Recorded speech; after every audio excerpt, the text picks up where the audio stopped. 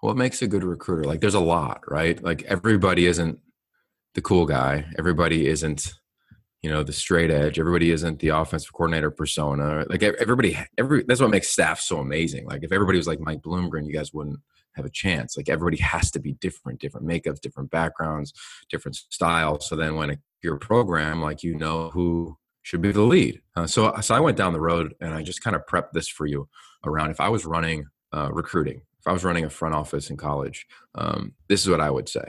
I would say that the recruiting philosophy is as follows: to seek and uncover players who have an infectious love for the game, have the ability to develop emotional intelligence, and are driven to find deeper meaning around who they are and what the game can do for them. They must have grit, which is passion and perseverance. They must be a seeker, and they must have a sense of wonder, even if it's buried deep below the surface. Do I really look like a guy with a plan?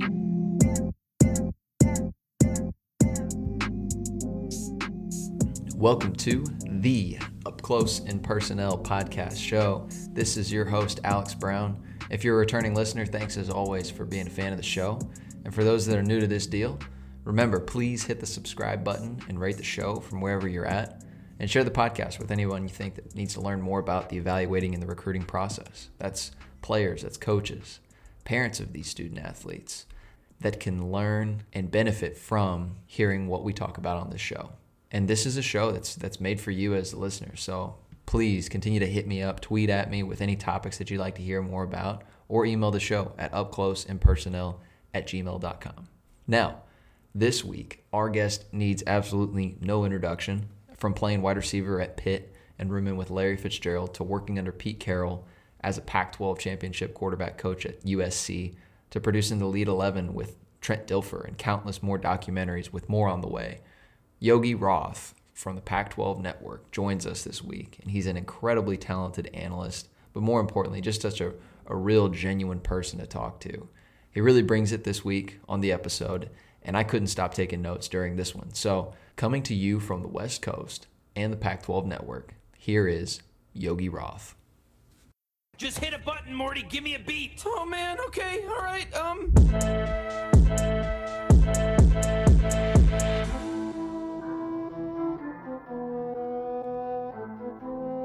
Yogi, welcome to the show. Thanks for having me, man. It's cool to have you on the show because I'm such a fan of what you do and the show that you have, and growing up seeing, the Elite 11 stuff. But I know you kind of are in a little bit of transition. You moving houses and got a little man on the way. Year 1 anniversary coming up, kind of all the milestones at once. How you holding up? We're doing well. We're in it, like in athletics, you probably say in recruiting or in coaching, you meet people where they sweat. It's one of my favorite phrases. Like, I'll meet you where you sweat. Like if you and I were going to go talk and we weren't quarantined, we'd probably be playing catch right now.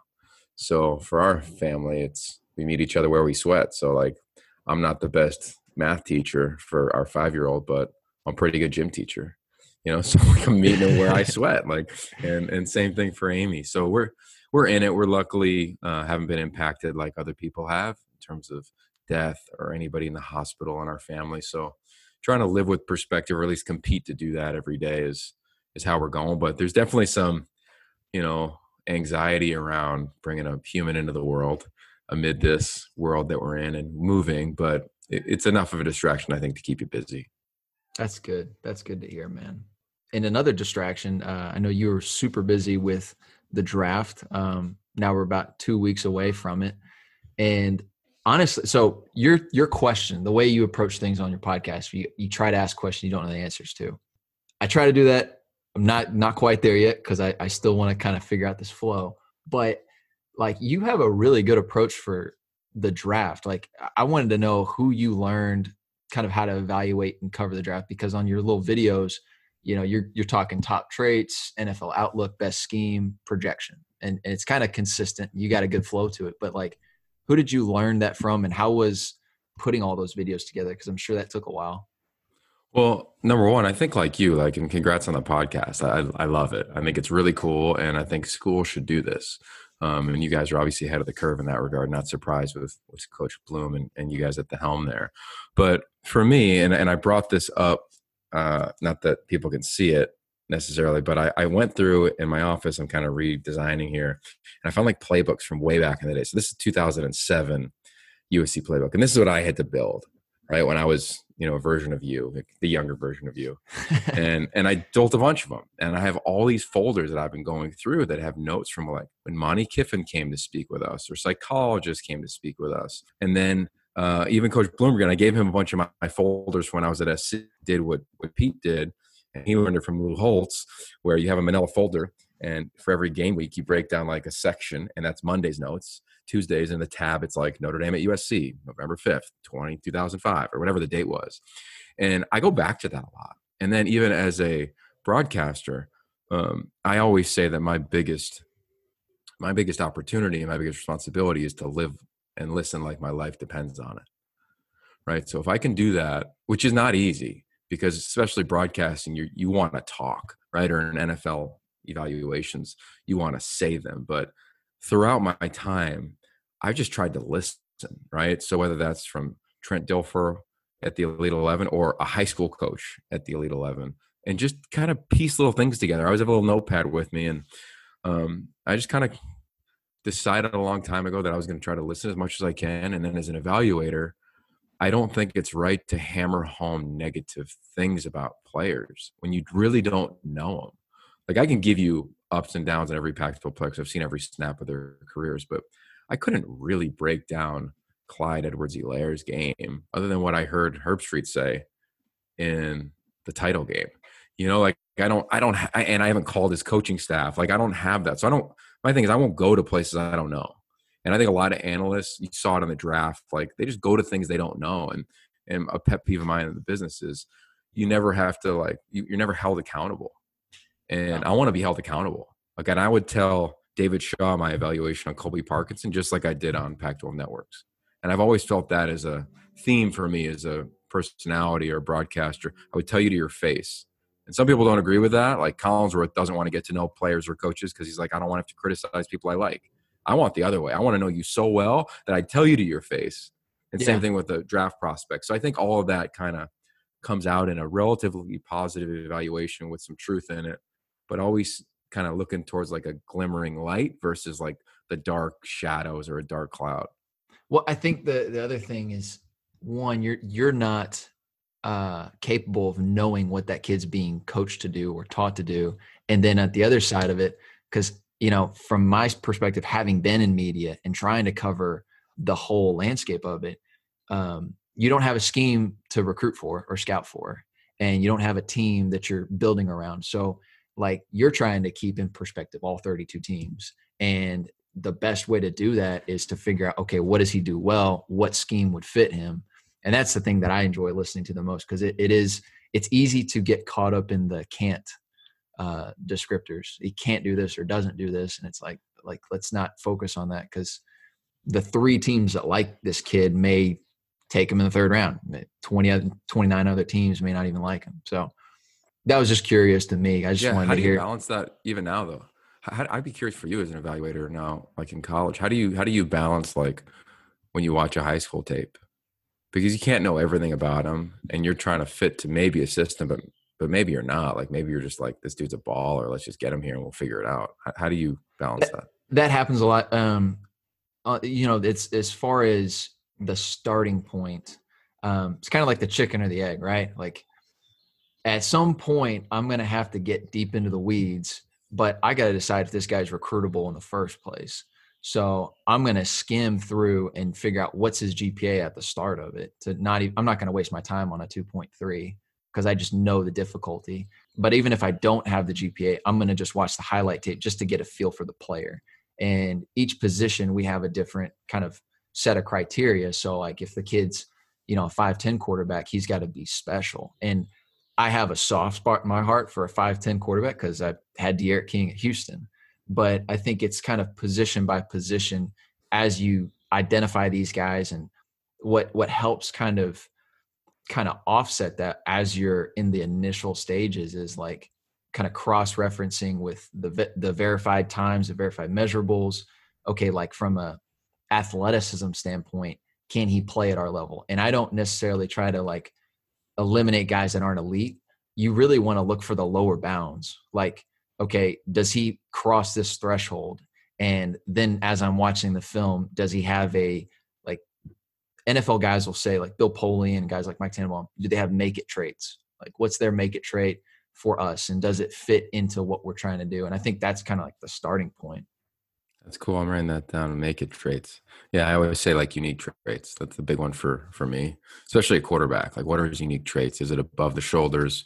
Is it arm talent? Is it his feet? Is it second reaction? But I like the make it trait. I could see that. Like, does he have the stuff to survive?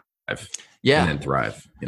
Yeah, and there's a lot of info out there. I definitely want to pick your brain on the quarterback position in a second, but as we get started, like I ask everybody on the show, got my 5 questions for you. So in your mind, what makes somebody a good recruiter? You did it. You did it at USC, and now you get to kind of really take a deep dive at everybody in the Pac-12, and not just the Pac-12. I know you love ball, so you're talking to a bunch of different people, but what makes someone a good recruiter?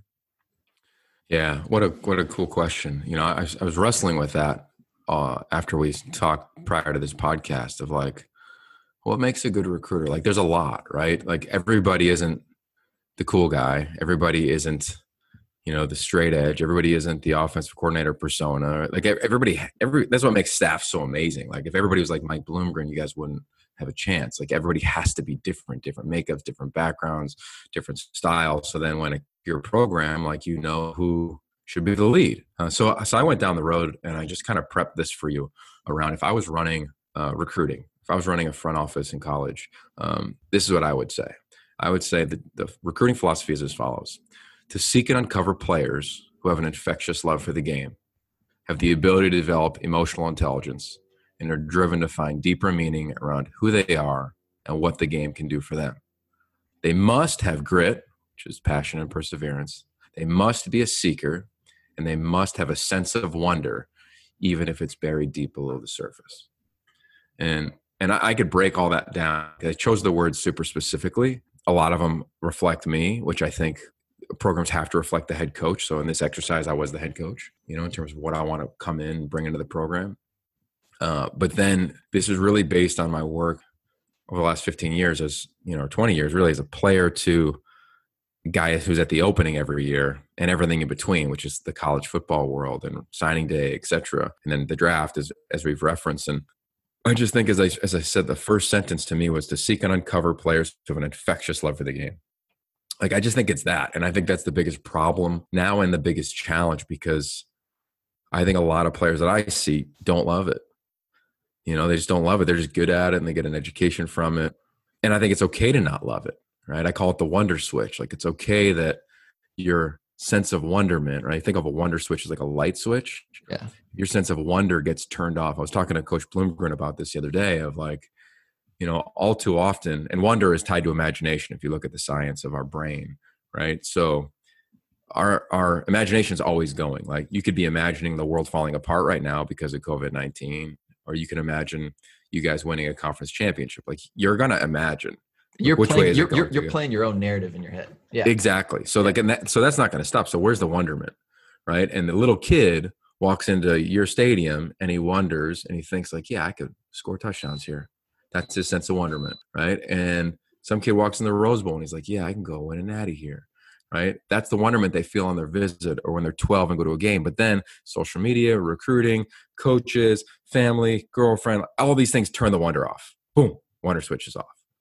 Right. So then they don't have a love and an enjoyment for the game. So I think the first thing a recruiter's job is like, can you unearth that this human being still has a love for this game? Or do they never have it to begin with? Did they just do it because it was cool, because their dad did it, because their brother did it? Or do they really have a love? Because it's hard. And I think it's only going to get harder to figure out like that step. If that's step one as a recruiter, it's going to get harder with social media because of the name, image, and likeness thing. So now, why am I playing? Well, if I have 100,000 followers, I can get $5,000 a post. Okay, I can get $1,000 a post or $100 a post. So I'm going to play for that. Okay, if you pull on that red thread, Alex, like all of a sudden, what if that kid doesn't play? But he's getting all these money for these posts. And now all of a sudden his one world is telling him one thing and his reality is telling another. And now we have anxiety, depression, suicide. So like, to me, like, you have to have a baseline of a love for the game. Yeah. And I would push on that. And I don't care how good somebody is, because I don't think you can, I think you can recapture it. I don't think you can recreate it. I don't think you can recreate a love for the game at 18, 19 years old. It's like the why factor is so different because there's so many things. There's so many like external influences that just bombard kids now. It's hard to wake up and not look at Twitter. It's hard to wake up and not pull up Instagram. Like, and I'm in it, So, okay, if the first step is really unearthing the love for the game and really getting to the heart of, okay, what motivates the guy, and are the things that are important to him, the core values of this recruit, do they align properly with what we're trying to build as a program? Who are some of the best recruiters you've been around that were able to do that you saw? Well, I think the culture is the best recruiting. Like kids know, like, you've done it because you've been in the media as well. Like, when you go to interview somebody, they know what you're trying to get. Like, same deal in recruiting. Kids know. I think athletes have two things that are really special. One is they've got the ability to love something because they've loved the game since they were probably a kid. And two, they've got a great instinct because you need it to play, right? If you're a wide out at the line of scrimmage, you're against press coverage, you're not like pre-planning every move. Like, your training takes over, your instinct takes over, and boom, boom, boom, and you knock his hands down, you swim through, and you get back on your route, the stem of your route. I think the same thing in recruiting. So the best recruiters that I've been around are the kids, is the existing program, right? And not to like kiss somebody's butt or say you need to come here, but just be like, dude, it's dope here. You can get education from Rice. You can get education from Stanford. Live in LA at SC or UCLA. So that's one. From that point on, like, to get specific on individuals, the best ones are the ones that tell the truth. I really go back to that, right? And I get it. Like, right now, like, USC's killing it. Like, Dante Williams is just murdering it and recruiting out here. I think a lot of it is telling the truth, and I think it helps when you're down. Let's go take back LA. Let's put a lock around the city. Like, when you're fighting and competing and climbing, you're way better recruiter than when you're hanging on. Because you're fighting everybody off. And I've been on both sides of that.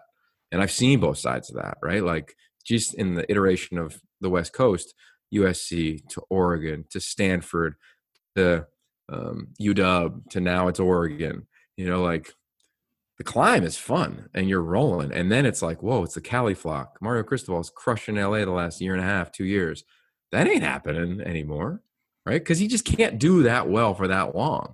So that's it for me. I can name a bunch of specific guys. Keith Hayward's great. Marcus Arroyo's great. Bloom's great. Tavita's great. Like, head coaches are talented. But the best ones tell the truth. And I think the best players want the truth. Because if you look at it, we did a study at the Elite 11 for the guys that don't succeed in college. And by don't succeed, I don't mean don't play, but like, just don't pan out at all. Transfer 3 times, whatever. They were just, they went to the place where they were told everything. And then you take it another step further. When I've interviewed players as they pick agents, they all say the same thing, that the hardest decision they have to make is to tell the agents you're not going with them. And they usually say, I'd say 7 out of 10 times, that they sign with the agent that is the hardest to say no to. They don't sign with the best agent. They sign with a guy that's like their boy, that recruited him the best. And they know that it's not right, but they're like, man, but he was so hard to say no to, so I just said, screw it, like, go with him. Wow. Right? So is there an element of that in recruiting? For sure. But I think the best ones are the ones that tell the truth. Because then the kids end up on their second contract going back to that agent. Or the kids a year into it call that coach and they're like, dude, I shouldn't have gone here. But at least as of today's podcast, they can't necessarily go tomorrow and have a no penalty to transfer, one time. But that's going to happen. And I think that's going to, have a huge impact on the game. Yeah. And that is going to happen soon.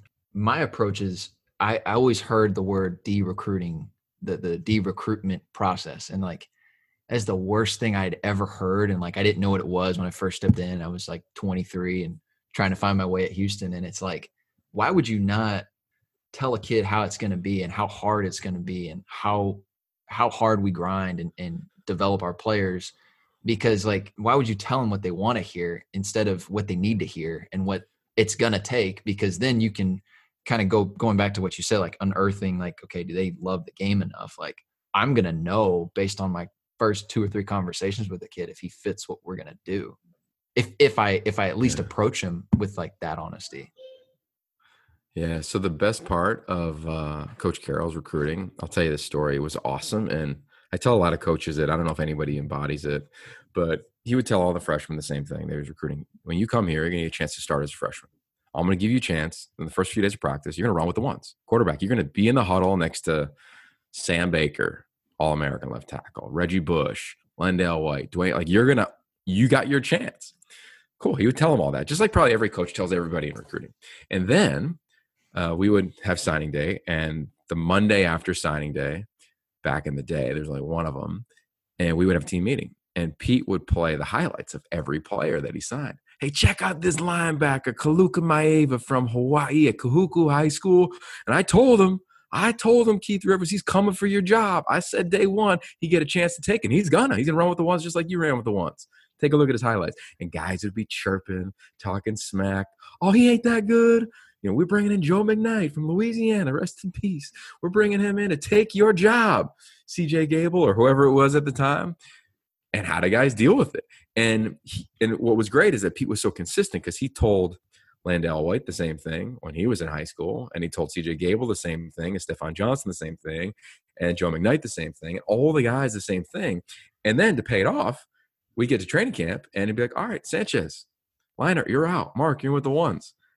And the phrase that I'm totally stealing from Pete is that you're going to earn the right to play. You're going to earn the right to not play.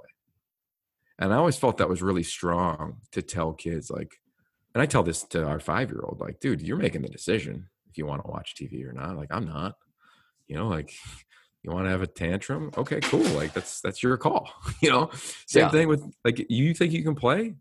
Well, you've been 0 for 7 on 3rd down against the number 1 defense in 7-on-7. Like, you got no chance right now.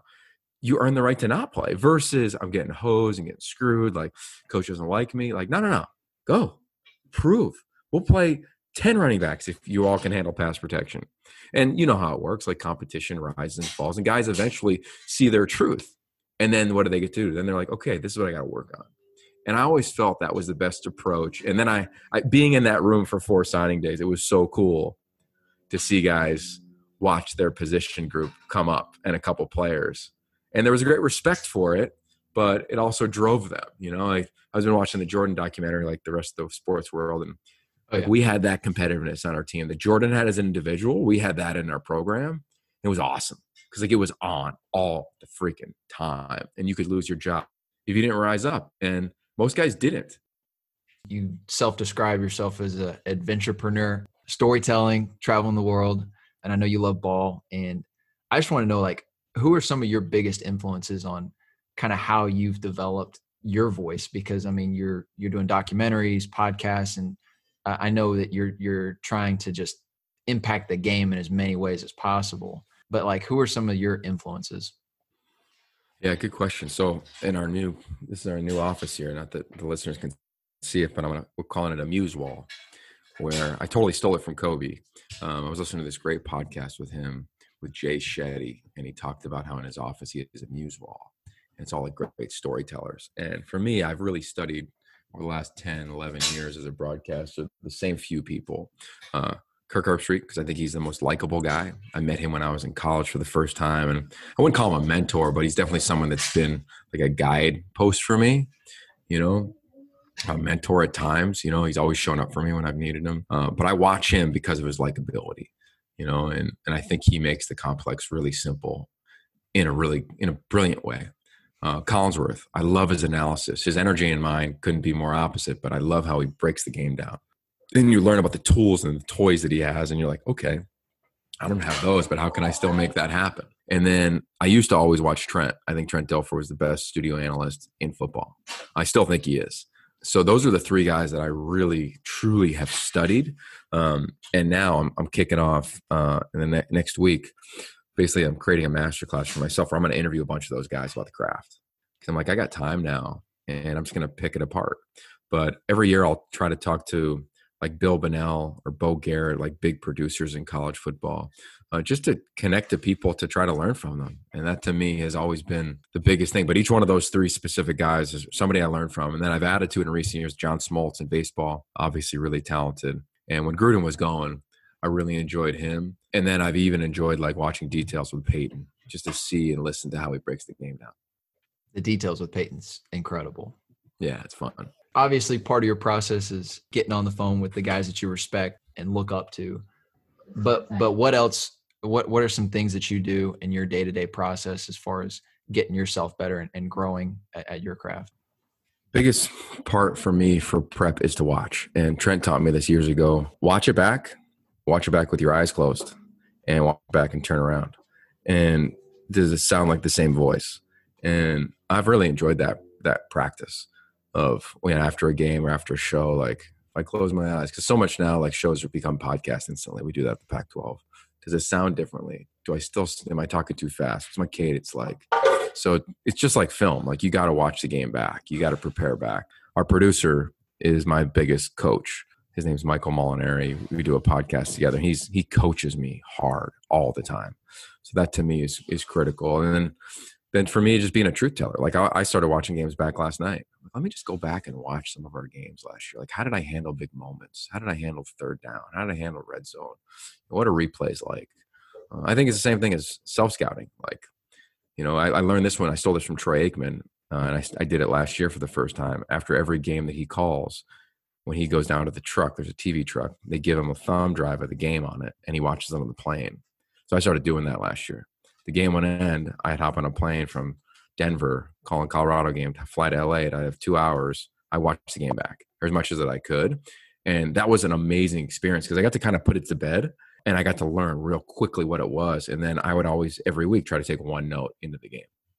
Just one thing from the previous game to the next game to try to improve upon. How frightening was that to hear yourself for the first time? That's a good question. It never has been. It's frightening to listen back now, like, because I'm like, how did I even get the job? Like, I can't believe they let me work. But in real time, I've always been really comfortable on a mic. I've always wanted that. I think it's because when you're done playing, the closest thing to playing is coaching. The closest thing to coaching is broadcasting because the closest thing to feeling alive and being switched on.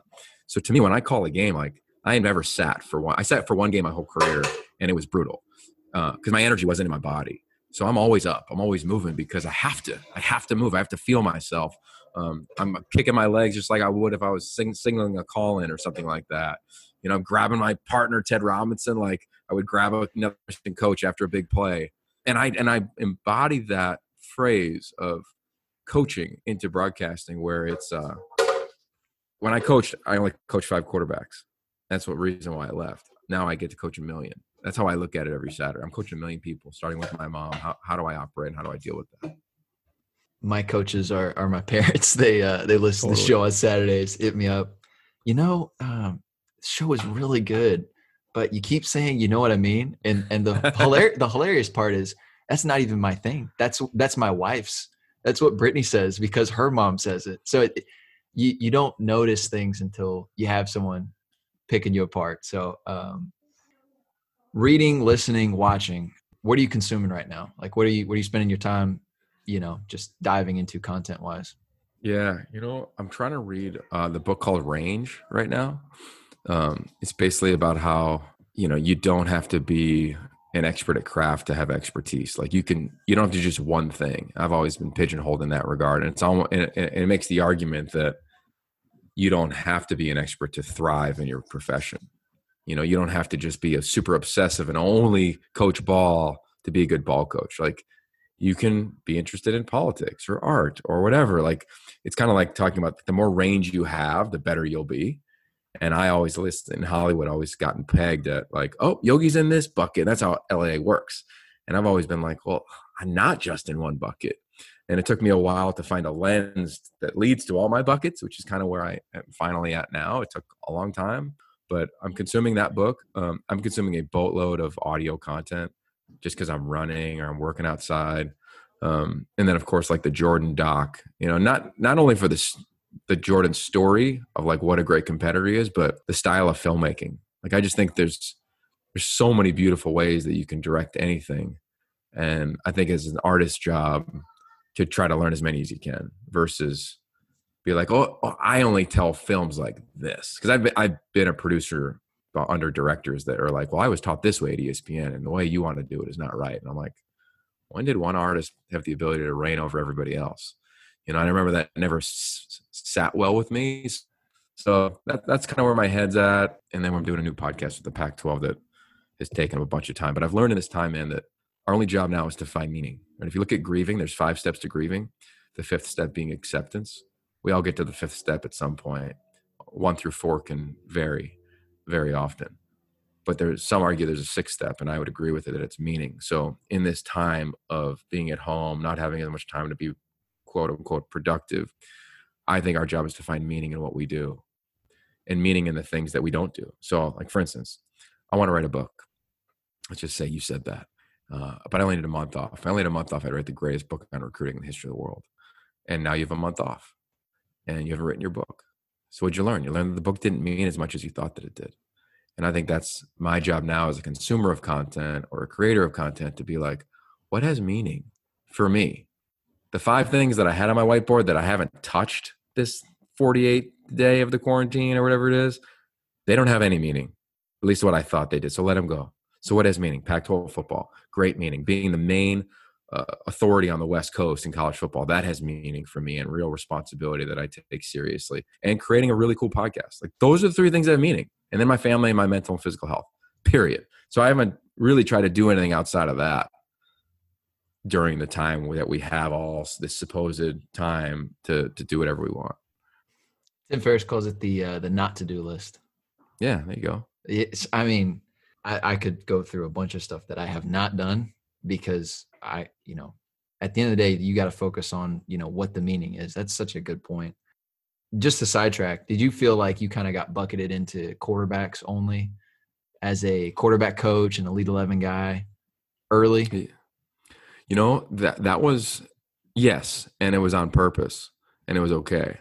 I remember Steve Sarkisian told me, so when I started at SC, I was working with Lane Kiffin and the receivers, and that was natural for me, right? Like, I played the position. Nobody on our staff had played the position. Lane was a quarterback. So I probably had the most, knowledge of like what it's like to play the position, because I was the only one that did it, right? So that was a great fit. And I got to communicate with that.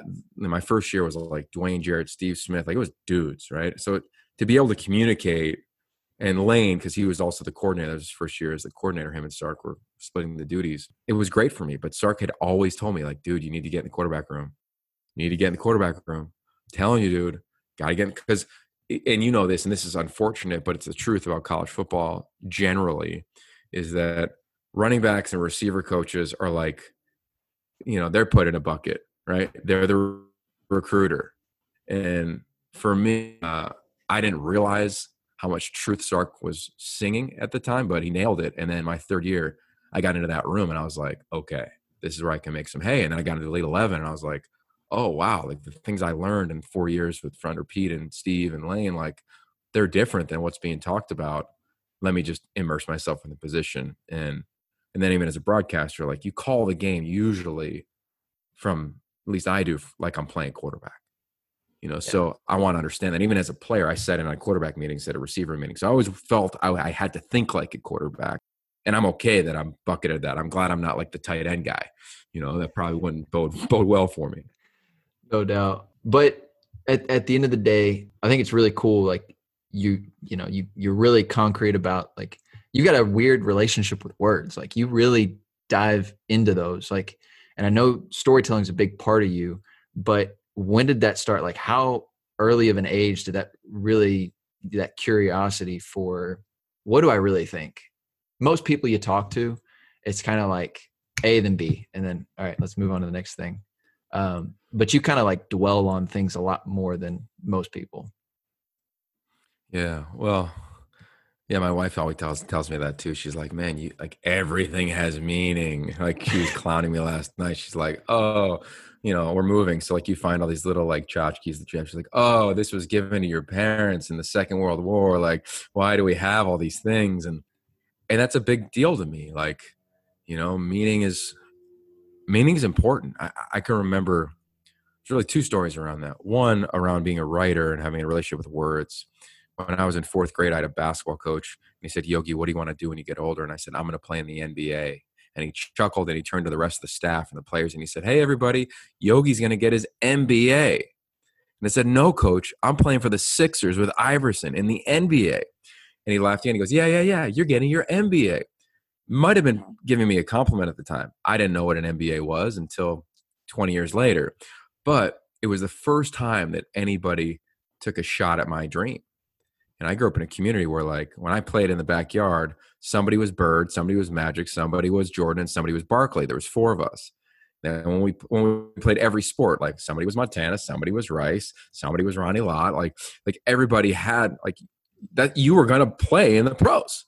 Period. End of story. So when I heard that, it was the first time somebody said I wasn't going to play in the pros. That's how I interpreted it. So I went home and I began to write for the first time. And behind me, I have every journal since I was in college.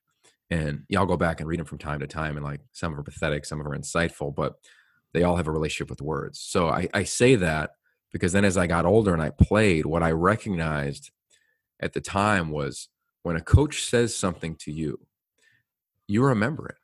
When a recruit, if I was a recruit and you were telling me how I can achieve my dreams, I remember that, right? So when you say to me, "Man, you haven't gotten out of your break well all day," that hurts, or that pisses me off, or that motivates me. Or you say, "Dude, kicking ass stock blocking. That was a great job by you. Super selfless." I remember that, right? It might just be a throwaway sentence for you. Then when I got to SC, I got to hone it, and I talked to Pete about it. He'd always say, "You got 10 seconds to make a decision." Right? How you want to impact this kid. Okay, Mark Sanchez throws a pick. I got 10 seconds to either make myself feel good and be like, "What were you doing when we went over that? Too high, you never make a whole shot throw." Or I say, "Hey, man, clearly I didn't explain that well enough. We're going to work on it. Let's get to the next snap, but put a pin in it." Like one of the two is going to make the player feel something. One of the two is going to make me feel something. What's the best decision? What's the best relationship with words? I feel the same way now coaching now. I go to practice. I went to your practice and Mike would bring me in afterwards and say, "What do you think of our coaches?" And I hope I would say, "Man, you guys practice with great energy, great enthusiasm, and man, your coaches are smart." But if I heard a coach say, "Let's go, let's go, let's go," I would tell your head coach and be like, "Hey, man, go where?" Because I had that told to me when I was 22, 23, 24, like, and started really understand. Ted Robinson, my partner, always coaches me, and it's a working progress of economy of words, right? Like, can you have, like, as a podcast host, the best questions are the shortest questions, right? Yeah. They just are, because boom, to the point. I know that they impact other people. I've heard from parents be like, "Oh, what you said about my son," I couldn't even remember what I said, but I knew I was thoughtful about it in real time. And the difference between like, he can't play right now, major college football, versus right now, when he sees this quarterback, a scheme that has a stand-up defensive end and defensive tackle, that's hard for him.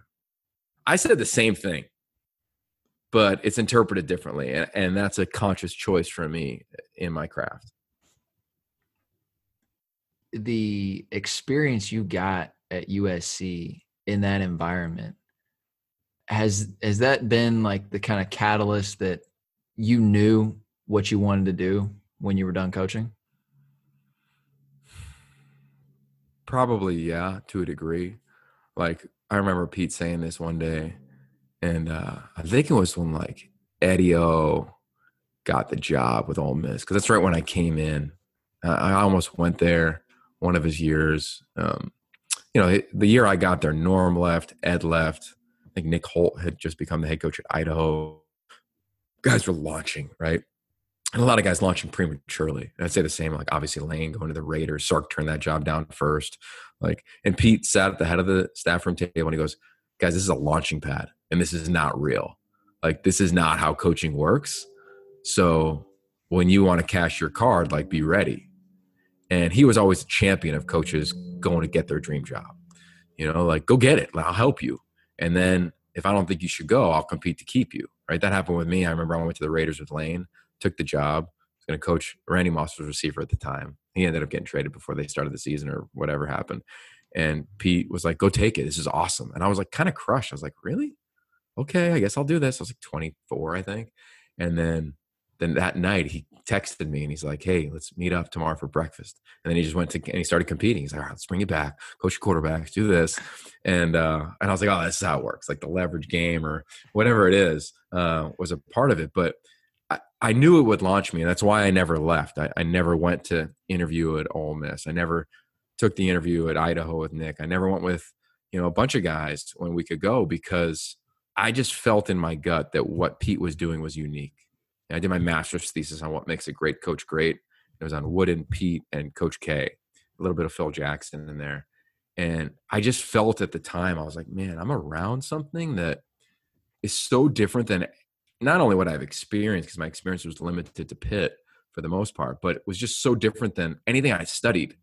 And I was like, I'm going to stay. Even if that means I'm going to make $25,000, $35,000. The most I made was $40,000. I remember that. And I was like so rich when that happened. But I just felt like it's not worth taking, like at the time, $100,000 was like a big deal. Like go take $100,000 at, and I think it's a big deal now, but in coaching, go take $100,000 at X job. I was like, what's happening here is different. And I wanted a PhD in how to build a program. I wrote a book about it, my own book, got to write Pete's. I wanted mastery. So then in my mind, I was like, when I go to broadcasting, I'm going to be Herb Street. Now that's not the right thought now, but at the time I was like, nobody in broadcasting can do what I do. Nobody played and coached here. The head coaches I can't compete with, but former players, I can compete with that. I can't compete with former Heisman winners or guys that are just huge, like Tim Tebow. I get it. He's always going to see the table, but put me next to somebody that like a high school kid doesn't know where they played. I can dominate that because I sat in the press box as Lane called plays at Notre Dame Stadium. I stood on the sideline and relayed plays as we beat UCLA, like whatever the scenario was. I coached in 4 Rose Bowls. Like Pete, I wrote his book. Like I just knew that the more of that would benefit me long-term versus go get a job, go get paid and start on the carousel of coaching. You wrote a thesis on what makes a great coach great. But you've also been around some of the best to play it at the college level. And one that was able to, couple that were able to make it and be elite at the next level as well. Your roommates, Antonio Bryant, Larry Fitzgerald, obviously they both had a little bit different career trajectories and you know them pretty well. But what separates the good from the great for the recruits listening to this show or for anybody listening to this show that wants to not just be good, but be, great, be elite? Yeah, I think it comes back, and I have this conversation with every Elite 11 kid every year. Like, you have to love it. I did this video for SC a long time ago called Do You Love It? Goofy, but it was the truth about, like, if you love something, you do anything to protect it. And I feel the same way about the game. Larry Fitzgerald, his love for the craft, for the, like we call it the lonely work, his love to do the boring things longer, not longer than anybody else, but just do the boring things longer.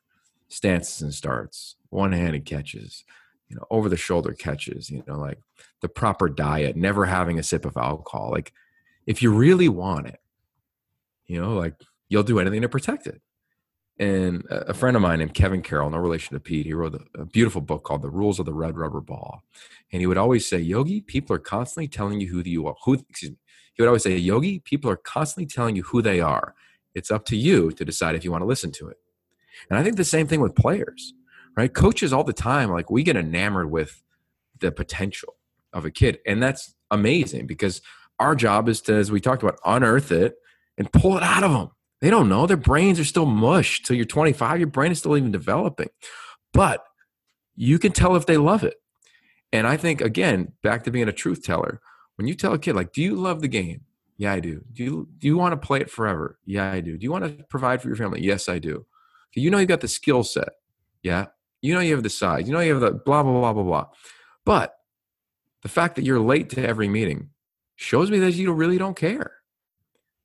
Like, so there's these 4 levels of competitor that I'm just going to steal from Gus Bradley that we use all the time now. Level 1 is a survivor, right? It's usually a freshman. You're just trying to survive as a competitor. Just get me through camp, get me through the day, just surviving. Level 2 is a competitor. That's at least I would dub it that. And that's like, I'll do anything if prompted by somebody else. I'm a wide receiver. I see a wide receiver stay late after practice, I'll stay late. So my decisions are based on somebody else's actions. Cool. 3rd level, I call it a true competitor. This is somebody who's not worried about anybody else's actions. I'm going to stay late. I'm going to come early. I'm going to do what I do. I'll be a baller. That's pretty much all high performers. And then what I'll coin is the pure competitor. Gus has a different name for it. A pure competitor to me is somebody that says, I don't need to be motivated by anybody else. And hey, you who play the same position as me, let me teach you how I just beat that coverage. Hey, let me teach you how I use my eyes to manipulate this defender, even though I know you're trying to take my job.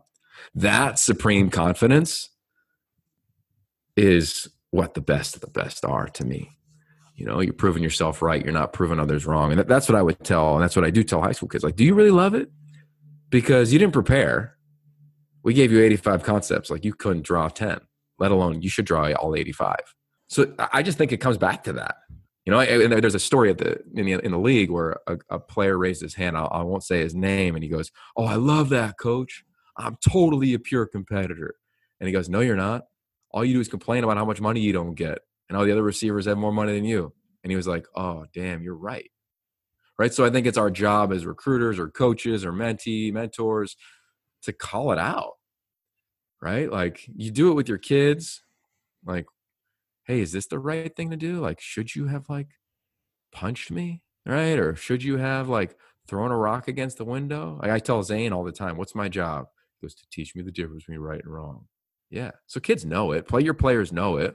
They know when they're skirting a corner and cheating on an exam or not finishing through the line, whatever. Like, I just think those things are like super call outable. And I think we should. And then we'll find out how much you love it. Because coaches to this day, I've seen one player in my 20 years get screwed. It was a kicker on playing time. One time. Nobody gets screwed. You play who you trust. Period. Yeah. And for the kids that want to bitch and moan about not playing, I'd say, dude, can I trust you? Let's go look at the practice tape. The thing that I love is you earn the right to not play. Like, every single day. That's your resume. Like, practice. Yeah, we're talking about practice. You know, you earn the right to not. You earn it all. You earn it as a head coach. Like, it sucks that. Think about it. Like, I talked to a friend of mine who's an AD at Villanova, Mark Jackson. I love him, and I'm like, "What's it like to go to bed at night as an AD?" And he's like, "It's terrible because sometimes you can think about, like, you know, somebody on the rugby team might make a really poor life decision and cost you your job, but that's the job description, you know. So, like, did you exhaust all opportunities to educate? Like, Chris Peterson told me a story once where he was so mad that a couple of his players at Boise got in trouble for something really inappropriate. And he was so frustrated because earlier that day, he gave him a presentation about the specific topic they got in trouble for. Right? Like, it's just part of the deal, you know? Like, so sometimes you got to wear it when it doesn't work out. It's not always going to, but if you love it, you'll do anything to protect it. That means you'll protect the teammate. Like, Pete, our number one rule in our program, I could pull it up right here. We had 3 rules at USC, and he has the same in the Seahawks of the league. Number 1 is protect the team. So what does that mean? Well, if somebody's drinking and driving, you don't let them drive, right? If somebody's late, you wake them up if you're their roommate. Like, you protect the team. Like, you're in the media, you don't throw them under the bus. Everything falls under protect the team. The second one is no whining, no complaining, no excuses. Which, as a coach, because you can imagine calling somebody out like, "You're a rule number 2 violator. Are you complaining right now? Are you whining? Are you making an excuse?" And then rule number 3 is be early. And be early is not about being early. Being early is about being organized. You know, like, is your life in order so you can be early? Or are you always scrambling? You know, it's the reactionary versus anticipatory. Totally. Great phrase. Yeah. So, talking anticipating and being reactionary, big part of the quarterback position. Obviously, you know, you had a lot of experience. You coached guys like, you know, Matt Barkley, Mark Sanchez, John David Booty, Mitch Mustaine. I mean, guys that were talented. Then you worked in the Elite 11. You were very involved with that. You saw so many different guys. Just talk me through, how this has changed with the platform recruits have nowadays. You know, the name, image, likeness takes it to a whole nother level. But even from when you were in the coaching industry over a decade ago, talk me through like what you've seen in the evolution of recruiting the quarterback position. Wow, that's a good question. I've seen a lot in the evolution. What hasn't changed is quarterbacks want to play. You know, what has changed is figuring out who can play. You know, and either having the patience as a coach or as the quarterback. That's changed. I was at TCU in 2009, my first Elite 11 camp on the road, and I was working for ESPN, and I'll never forget it because I saw so many athletes, not just playing quarterback anymore, but athletes that were playing quarterback they could pass. And I started doing research on 7-on-7 in Texas, and started talking to guys like Kyler Murray's dad, who was one of the first personal QB coaches in Texas. He was at the camp, and I was like, something's happening here. Like this position is changing. Like it's not all about the trees anymore, which are like 6'4", 230-pound guys that just can deal. Like it's shifting. So yeah, the game clearly has shifted. Anybody could tell you that. You just got to watch the Super Bowl to know that the position has changed. But the makeup has changed, and it's muddied. Like it's super muddied, because I think now it's harder than ever to figure out who can play, like who can really play. Because a lot of guys can just, in air quotes, play. Yeah. A lot of guys can deal, right? Look at, nobody in the world recruited Gardner Minshew, Anthony Gordon, Luke Falk.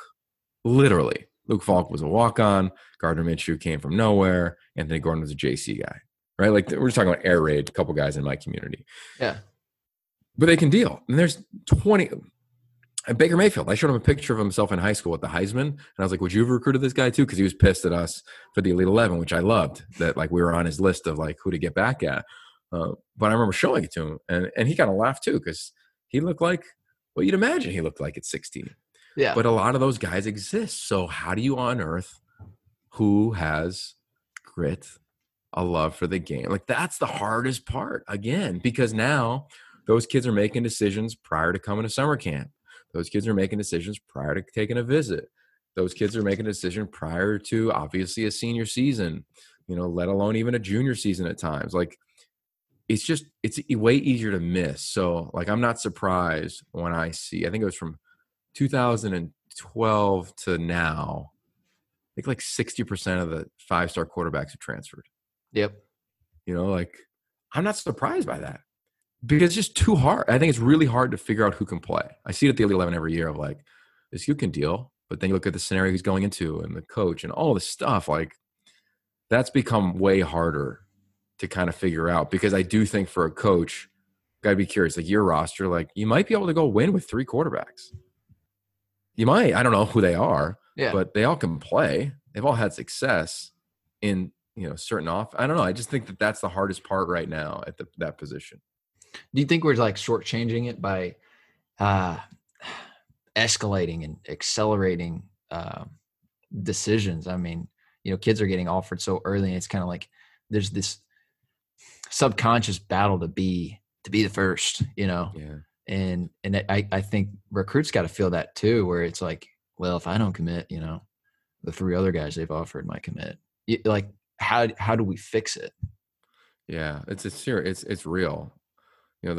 To me, what I would fix is I wouldn't even like that. To me, that's a sad state of affairs. Like but it's going on everywhere, right? Like you're a lacrosse player, you commit, before your sophomore year in high school.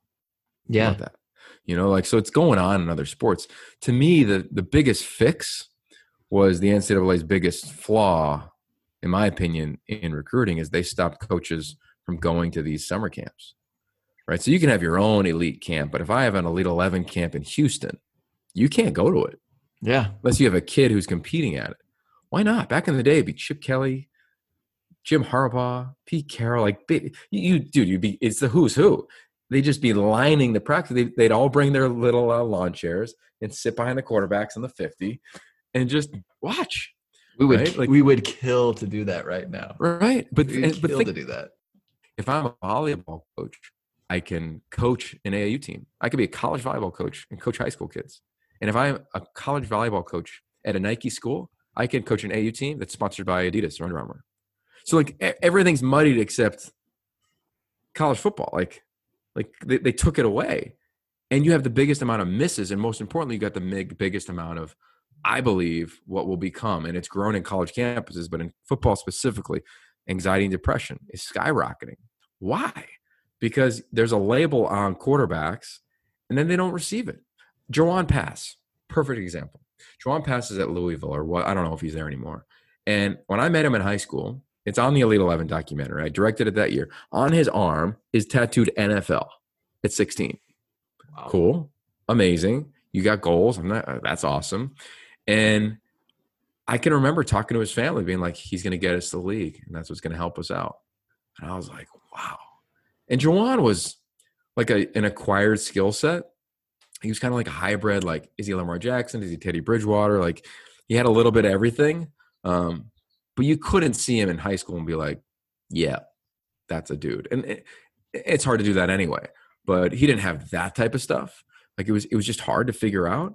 And he didn't finish the season as a starter at Louisville, right? He's in his like third or fourth year. So I don't know where he's at. But why do I say that? I say, like, I just think that the amount of pressure on these kids by rankings, recruiting is growing, but the people actually recruiting them don't even know.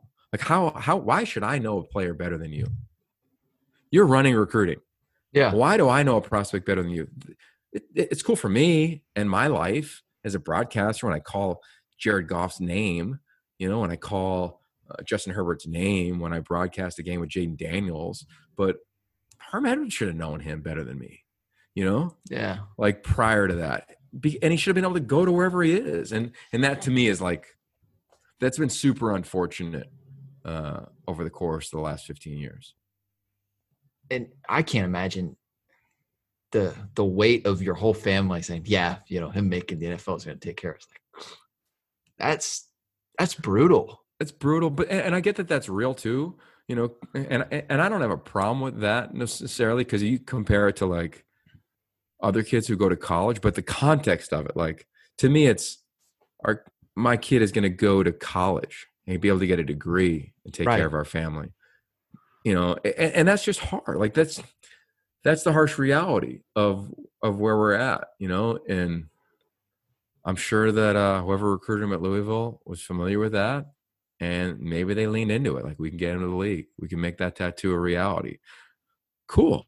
Like, I get that that's recruiting, but there's the dark side of that. Like, so I talked to one of the top recruits, probably one of the biggest busts in the history of college football, a couple weeks ago. And nobody knows his story, and it went really dark. And that to me is the hard part. Like, we see a kid that doesn't play and we label him bust because he didn't live up to the hype that somebody else created. That kid wears that forever. So every documentary, every article that you read about, well, when people finish in the NFL, 50% of them, or whatever the number is, are on drugs, divorced, and broke. Cool. Fair. But you know how many more college football players are than NFL players? Yeah. Like 10x. Legit. You look at the numbers. And the only difference between them is they're not divorced because they didn't get married, but they're broke or potentially on a substance and are dealing with substance abuse. Well, they got they got 3/4 of their life to live. Thank you. Yeah. So where's the help for that? So the position's changed a lot, and the back end of the position hasn't changed a lot, because when kids are done, they're still done, like alumni departments do their part and they do their best. But if it was me, everybody wants name, image, and likeness.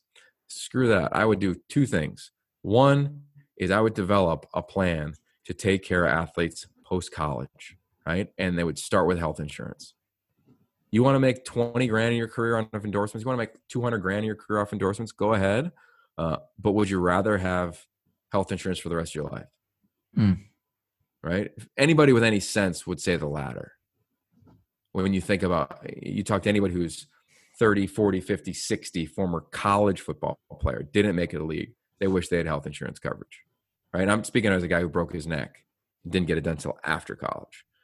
So health insurance is one, and then mental and health support pre-college, right? Like, let's help these young men out. And by doing that, let's let the coaches get to know them.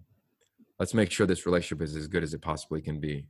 I get there's recruiting that exists that's never going to end. I'm a champion of it, but there's a way to do things, right? And that's why I love what David Shaw does. Why I always think David Shaw is the conscious of college football, and clearly you guys are an extension of that. Yeah, and Coach Bloom has brought so much from what they do at Stanford to where we are. And we look at it, there's 5 places in the world, in the world where you can get a world-class education, play big-time ball. It's us, Northwestern, Vandy, Duke, and Stanford.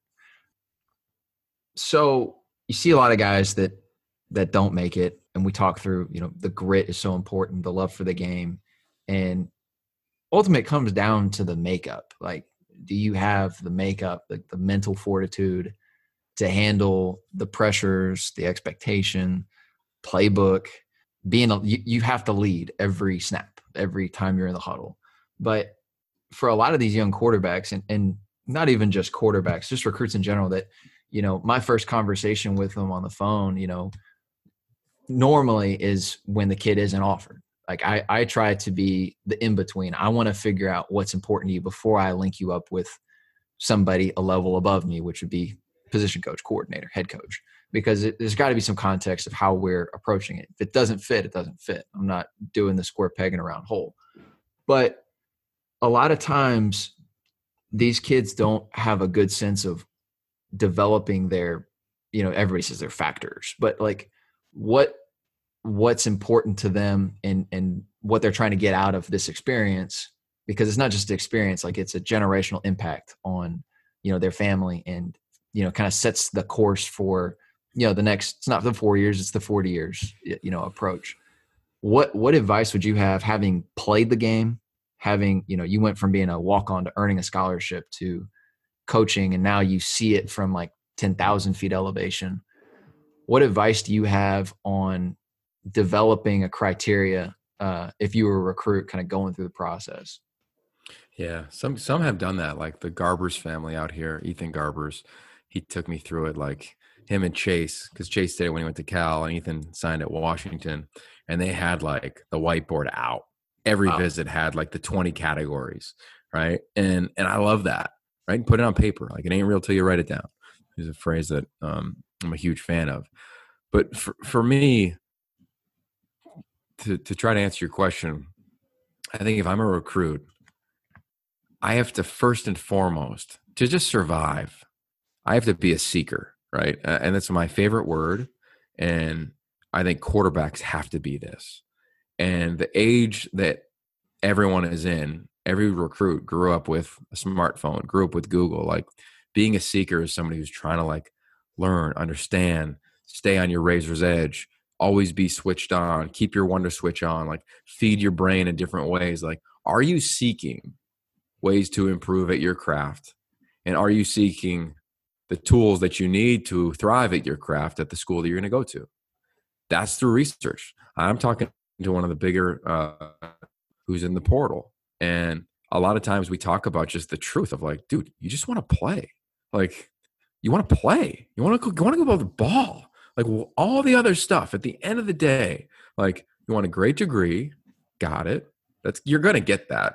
Yeah. Just because colleges are really competitive and impressive. And if you got the grades, to your point, you'll be able to compete to get to one of the 5 that you referenced. So, okay, check on that. But you want to go play. So what are you seeking? Like, to me, to see kids commit to a coach that they've never seen coach them is a major red flag. And I tell kids this: go to camp and tell the coach, coach me. Let him evaluate you and you evaluate him. And if you think your quarterback coach is going to be there for 3 years, it's probably not the best place for you to go. Because if he's good, he's out in 3 years, right? And if you're good, he's out in 3 years if you're playing. So I just go back to the word seek. Like, are you a seeker? Like, truly. And that's the first word if I was the head of a recruiting department, seek and uncover players who have an infectious love for the game. Like, it goes both ways. Like, you're a player. Do you seek, like you have to do that, Because if you're going for the Nikes, or if you're going for the swag, or if you're going for the visit, if you're going for the cheerleaders, if you're going for the, like, all that stuff's cool. Like, I went to Pitt because the most amount of people went to a game and they played Notre Dame. Like, I didn't do any of this. I went because Urban Meyer turned me down and Bob Davie turned me down. And I was like, screw them. They chose Ronnie Rodimer. I'm going to the school that plays them the most, that gives me a chance. And I want to play on Thursday night on ESPN. I'm not going to Delaware. I'm not going to Princeton. I'm not going to Ithaca. I'm not going to a small school. I didn't do any of this. Zero. Like, the one thing I noted, I was like, okay, my position coach was a former walk-on. I'll have a chance. And that's why I went to Pitt. Right. So you should take that and multiply it by 100. But the beginning steps is like, do you know him? Right. Like, think about, Peyton gave a great example. We tell the quarterbacks all the time. When you're preparing for the draft, a GM, Trent Baalke, brought this up. We did a session with, it was awesome. It was like Stidham, Tua, Jalen Hurts, Trace McSorley, Drew Lock in a room. And on the other side, it was Mike Gervais, me, Trent, Dilfer, and Trent Baalke, who was the former GM of the Niners, his year out. He's with Jacksonville now. And Manny Wilkins was in there too as a quarterback. And he asked them to name the best DB that they went against. Can you name the best cover corner in the SEC? Best cover corner in the Pac-12? And guys struggled. And what he taught them was that Peyton Manning used to have this notebook. He had 2 notebooks. One had all media members in it. And he would like take notes like, Yogi's like this. Alex is like this. So-and-so asked. Bruce Feldman would ask this. And so you knew his wife's name is this. His kids, he just had a kid. So he got to know people that were writing about him. But he did the same thing for defenders. So he could say like, yeah, year 1, I don't know, Deion Sanders, right? Or he played press coverage like this. Year 2, he played it like this. Year 3, more off, whatever it was. And for college guys, they get asked that a lot heading into the draft. Like, tell me about going up against, I don't know, Kevin King, right? Let's just say you were a couple of years ago in the Pac-12. He now plays in the league. He's a UW corner. Could you tell me details about him? Like, literally susceptible to double moves. Like, how well do you know him? And I just think that's like such a great example of like, if I'm getting recruited, how well do I know my coach? Like, if I asked one of your recruits, could they tell me like who Mike Bloomgren coached under at the New York Jets? Probably not. Yeah. But they should know it. And that's on you to tell them it and teach them, like, this is how you study, right? This is what you should know. You should know where guys come from. Like, in recruiting, it's always thrown around like most NFL experience. And I think those graphics are awesome. Like, Arizona State kills that. Everybody's like been in the league for 20 years before they got to ASU. You know, Marvin Lewis, Herm, you know, Antonio Pierce, Kevin Mawai. Like, there's tons of guys there. But if I'm going there, I'm like, well, who'd they learn from? Yeah. Dude, like, do you know that Herm Edwards was an undrafted free agent when they had like 12 rounds in the NFL draft and he never missed a practice in 8 years in the league?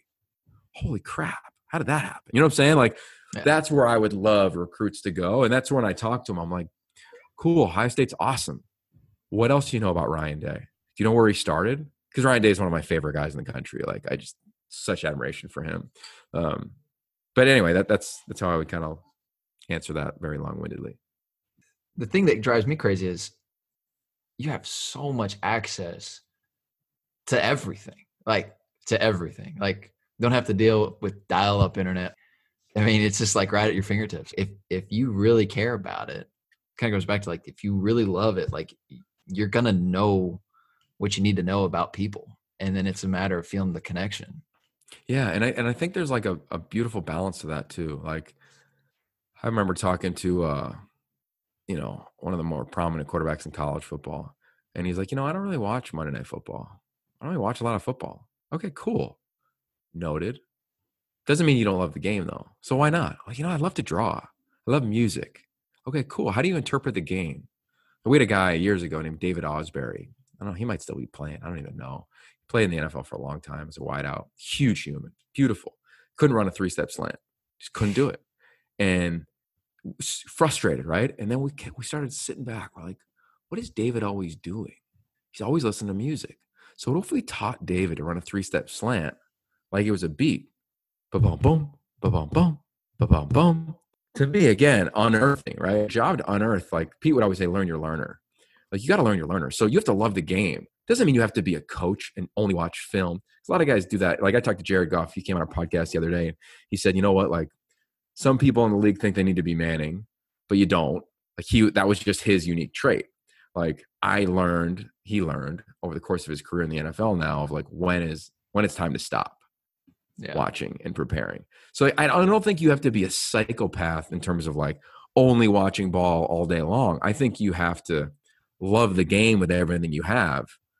And it's okay to be well-rounded. It's okay to have other interests. It's okay to be diversified. But do you love the game or do you just play it? And, guys like Josh Rosen have been mislabeled in my opinion in that regard.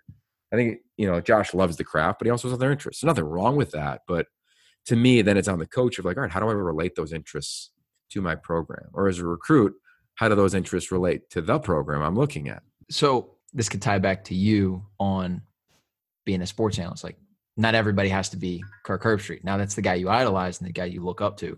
But what is your process? Like, how has that evolved when you're getting ready to call a game? Like, your process from diving into the film to diving into really building out how you're going to approach it.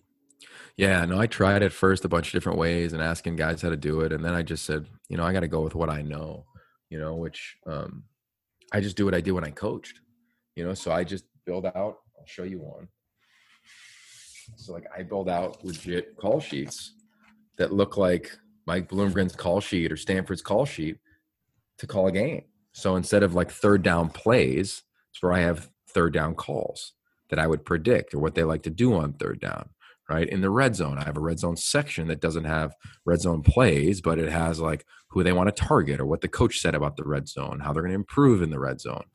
So I just said, you know what, I'm going to lean to what I know and where I've gained mastery. And again, I go back to my advantage is like, you're never going to come to listen to me call a game necessarily. And that might be a little too harsh, but you're going to stay once you tune in. Yeah. And I've always felt that. Sit me next to the biggest name in the country. You'll tune in for him, but you'll stay for me, and that's a little arrogant. And I know that, but I believe that the way that I prepare, I'm going to offer things that are just going to be a little unique. What has changed? My confidence in that. Like I used to go for a run before every game and I'd rehearse what I would say in the open. It's terrible, Yeah. Now I couldn't tell you what I'm going to say as the open is happening, but I have a great trust. And I have a mantra that I repeat to myself prior to every broadcast that I'm like, that gets me to the place where I get to go. I tell myself the last thing I say is like, okay, Yogi, you've earned the right to compete freely. Go let it rip. And I've got about 5 things that I tell myself. I take myself through this in like a meditative approach prior to every game. And then I just trust that it's in there. Colin Cowherd years ago said something that freaked me out. He said, the hardest job in sports is college football analyst because you have to say something smart about 200 times a game in 15 seconds or less. And I was like, oh my God, how does that ever happen? And I'm like, but I've done it for 8 years or whatever it was at the time. And then I just, and now I've obviously not freaked out by that, but when you think of it like that, it could trip you out. But I just say, you know what, my job is to call the game. At the bottom of my call sheet, it said the same thing for 12 years. Celebrate the game, coach the viewer. Only 2 jobs. Celebrate the game and the game I love. So I'm not going to shit on kids. I'm not going to take shots. I'll tell the truth. Should have made the catch. You got to make that play. But I'm never going to go dark on anybody. And I'm going to coach my mom on cover 2. Yeah. And that's where I got to be purposeful with my language. And I'm still working on it every day, every year. But it's a fun process to work through. I think the experience of you playing and coaching too kind of gives you just a different competitive mindset. Like, obviously there's a bunch of things you got to check off to be a recruitable quarterback. Like this is taking a different approach right now. You're really like, what the hell is he talking about right now? But to me, there's 2 things. It's like, do you have self-confidence? Because at some point in life, like somebody's going to doubt you and somebody's not going to believe that you can do something. But if you can continue to have that confidence and still yourself because you've done the work, like however you get to that place, like it's different for everybody. But if you have self-confidence and toughness to deal with the crap that you're going to deal with, like those to me are like the 2 critical things. I know your deal is grit. And I think at the end of the day, it kind of encapsulates both of those. But before this podcast, just so our listeners know, like I was trying to call you and give you a heads up on what to do. And you're like, no. Like, let's see where this goes. And, dude, I really appreciate you jumping on the show. Like I really, really do. And before we kind of get in the last 3 questions, where can our listeners find you? I know you got a bunch going on. You got your own podcast, but you got the new podcast coming on. Yeah, no, thanks. So let me just finish with one other thing on that. I think now, like I love the idea of grit, and like you have to have that. But I'm so tuned in to emotional intelligence now. Like I mean, dramatically tuned into it. Like we did the Elite 11 last year, and for the first time in 22 years, we didn't vote on who won. We let the kids vote on it. Wow. Because emotional intelligence is loosely defined, because I'm not going to nail it, is having the capacity to deal with the thoughts of yourself, the thoughts of others, and to do it with empathy. Right? So I think of a quarterback room, which is kind of been the theme of this conversation. Do you have the capacity to deal with your own thoughts, which are great and dark at that position, the thoughts of others who are great and dark, right? Because they're like, oh, I'm better than you, right? They're having that real-time discussion. And then do you have empathy for the other people in the room, knowing that there's 5 of us here or 3 of us here or whatever it is, only one of us is going to play. And I just got named the starter. And we hammered that home in such a fun way. Even around, we brought the military in to do peer reviews. So you and I could talk to each other right now, Alex, and there's no like, hey man, I love you. This has been really fun. But like, I might have asked a question like this. I'm not allowed to say that. I just go, you could improve here. So now B-17 have to say that to one another. And we put 4 guys in pods, and they had to vote on who the best player was. We had Bryce Young, went to Alabama, was at SC at the time. We had Drew Pine, who's at Notre Dame. We had CJ Stroud in the same group. CJ Stroud was the most non-recruited guy there. Ended up, by the way, winning the MVP, going to Ohio State. They voted that he was the best player, those 2, because they know it was the truth. You know, we made them do that around emotional intelligence. So I think now with this era of, you know, recruiting, social media, what's going to come down the pipeline around like name, image, and likeness. Like if a coach is not coaching emotional intelligence, they are not doing their job. Period. And I'm not a fan of coaches getting fired ever, but if you don't do that, you've earned it, because you have to be an expert in that. You can't just listen to like Carol Dweck, or you can't just listen to, you know, a brilliant professor. Like you have to do the work. Yeah. Like you got to be able to communicate like that. The wonder switch, all the stuff I was talking about is all emotional intelligence based. So that to me is like the biggest thing that I think recruits need to be exposed to. I talk to high school teams like every couple of weeks on Zoom now in this time. We talk about it, like, because kids don't know it. They have it though. They have the resiliency factor. They've been through some stuff. They just got to be unearthed. They've got to, oh, wow, I didn't realize I had that in me. Oh, wow, I've dealt with this before. I've dealt with my own thoughts. Or actually, I need some help with my own thoughts. Coach, can you help me? I talked to Brian Maurer the other day. Brian Maurer came out a week ago and said, I almost killed myself. Kudos to Tennessee for giving him the help versus saying, man, let's give him help, but he probably can't play. You know, they're saying, give him help and let's see if he can be our starting quarterback. Like, that's okay. You know, so anyway, that's a tangent, but I wanted to get that across because grit is great, but not anymore. That's not it. You can't just have passion for craft and be able to persevere through your stuff. Like you better be coaching kids up, and kids need to be learning EQ. No, that's awesome. So what's one thing you would tell the 3 send-offs are, what's one thing you would tell recruits, one thing you would tell parents, one thing you would tell their coaches? One thing I would tell recruits is that all the flair will disappear. And at the end of the day, none of that matters. So seek and uncover everything that you desire from a school and a program. Yeah, that's what I would tell recruits. Okay. Parents. I tell parents that it's not,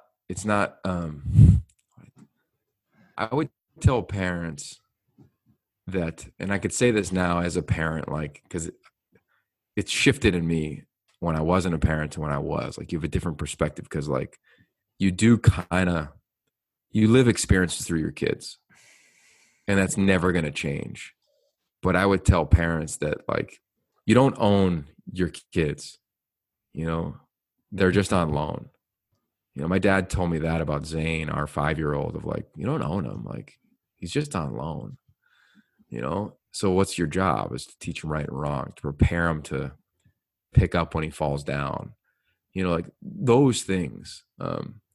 So I would tell a parent to let the child experience recruiting and then ask the hard questions, right? Like at the end of the day, I've never seen a relationship like a recruit and his mom or dad, because that's what they have when it's done.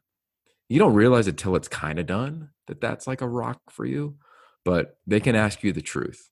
And I would say to the parents, like, as fun as it is to put the helmet on and get in on the photo shoot, do it if you want the memory. That's cool. But like, your job is to take the helmet off and kind of be Switzerland to a degree. We don't see it, right? We've seen moms be pissed on signing day when the kid doesn't go where they want. And, we could have probably another podcast on that, on why that exists sometimes. But it's not your journey. And it's not your bed to make, because the kid needs to, if he picks the wrong place, to deal with it on his own. The kids that continue to have mom and dad at practice, talking to the coach, why isn't my kid playing? Like, you do a study on it. Those guys don't play. Those guys don't pan out for the most part. Like, kids need to be independent in this regard, in my opinion. Empowering them to make their own decisions. You put the core values in place and then let them go.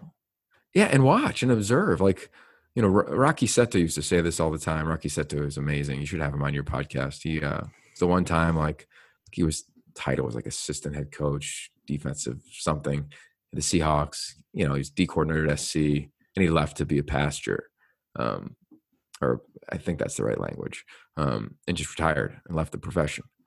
He's awesome. But Rocky would always say, like, our job is to be a guided missile. And Pete would always say Rocky was his best guided missile because he knew his stuff better than anybody.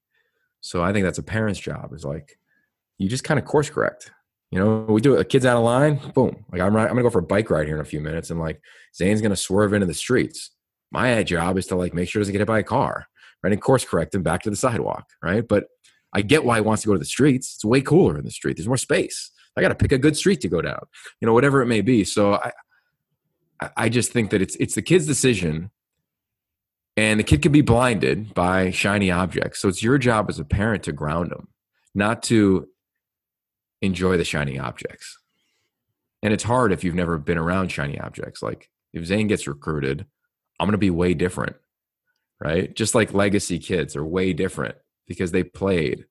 Like, Michael Pittman Sr. wasn't enamored when USC or Oregon recruited his two kids.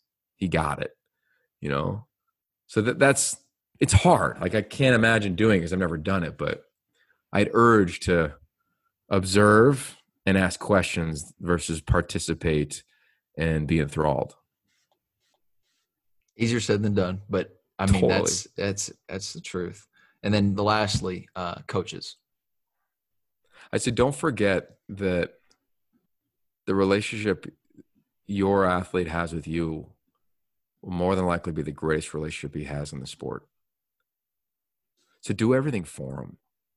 Like, even when it's, somebody like you or me, let's just say we were like in high school again, and we're like, hey, coach, call up Rice or call up Pitt, knowing full well that as the coach that neither school was going to offer either one of us, but make the call, and if you're the coach of a star, ask the hard questions. Like, I still see it, man. Every kid I've ever been around has, when they reference their impact on them, talk about their high school coach. Pete was on a podcast with Steve Kerr. It's a great podcast called Flying Coach. He talks about his Pop Warner coach. He talks about his high school coach. Like, don't forget that. Like, there's a brilliance there. There's a vulnerability there. There's a transition there, and they're still high school kids. I go back to the Wonder Switch. I listen to high school kids get interviewed every year at the opening. I stand behind the media scrum, and they get asked questions, and they sound terrible because they try to sound like Tom Brady or a politician or like whatever they see on TV. They very rarely are just themselves. So when can they be themselves? Probably in their high school locker room. So for the coach to, again, meet them where they sweat. It's kind of how we started this thing. Don't forget that, because forever Like I could go to Pennsylvania right now and I would call up Scott Wasilchek and I'd say, dude, let's go do 1,000. We don't have a jugs machine, but he threw 1,000 balls to me every day for 4 summers. You know, it's just what we did. And I would do it right now at 38. And I would freaking love it. Yeah. You know? I wouldn't call Walt Harris and ask him that. JD Brookhart and I would have fun talking about it, but we wouldn't. It's different, you know. And I don't know if you'd agree with your high school coach, but I just think that there's something there. There's a different relationship. No, my high school coach, I mean, like, first off, when you talk about high school coaches, it's like not just even high school, but like youth, like it's so vivid because like it's so impressionable. Like that, like when I was playing Pee Wee ball and Dave Jokel, Luke Jokel's dad, is coaching us, and then, you know, that kind of like set off like, oh yeah, I love this game. Like, you know, we won every single game for 3 years in a row because we had freaking top 5 pick on our team. But I actually got to go on the road recruiting this past cycle because we were down a full-time coach. And I mean, the first stop I'm going to is to go see my high school coach. Like, you know, and then even, it's not that I went to spend my entire time there. He's retired now. He just stopped coaching this year, David Reese. But I mean, there's just something special about that because they were there at the start of it, you know, like at the foundational level. And I think it's easy to forget that when you're dealing with numbers and, you know, and we are in a results oriented business.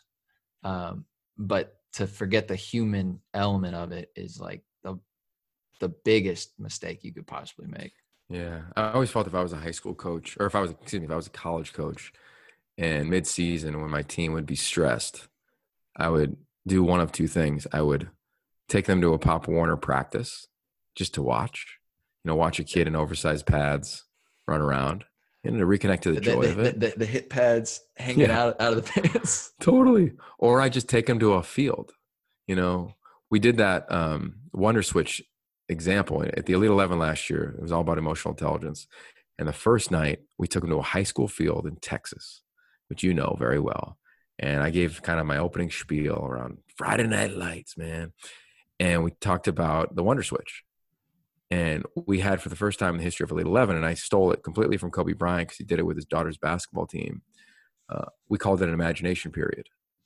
And we said, for 10 minutes, I want you to just imagine being a kid again, whether you're a ball boy or you watched your first game here.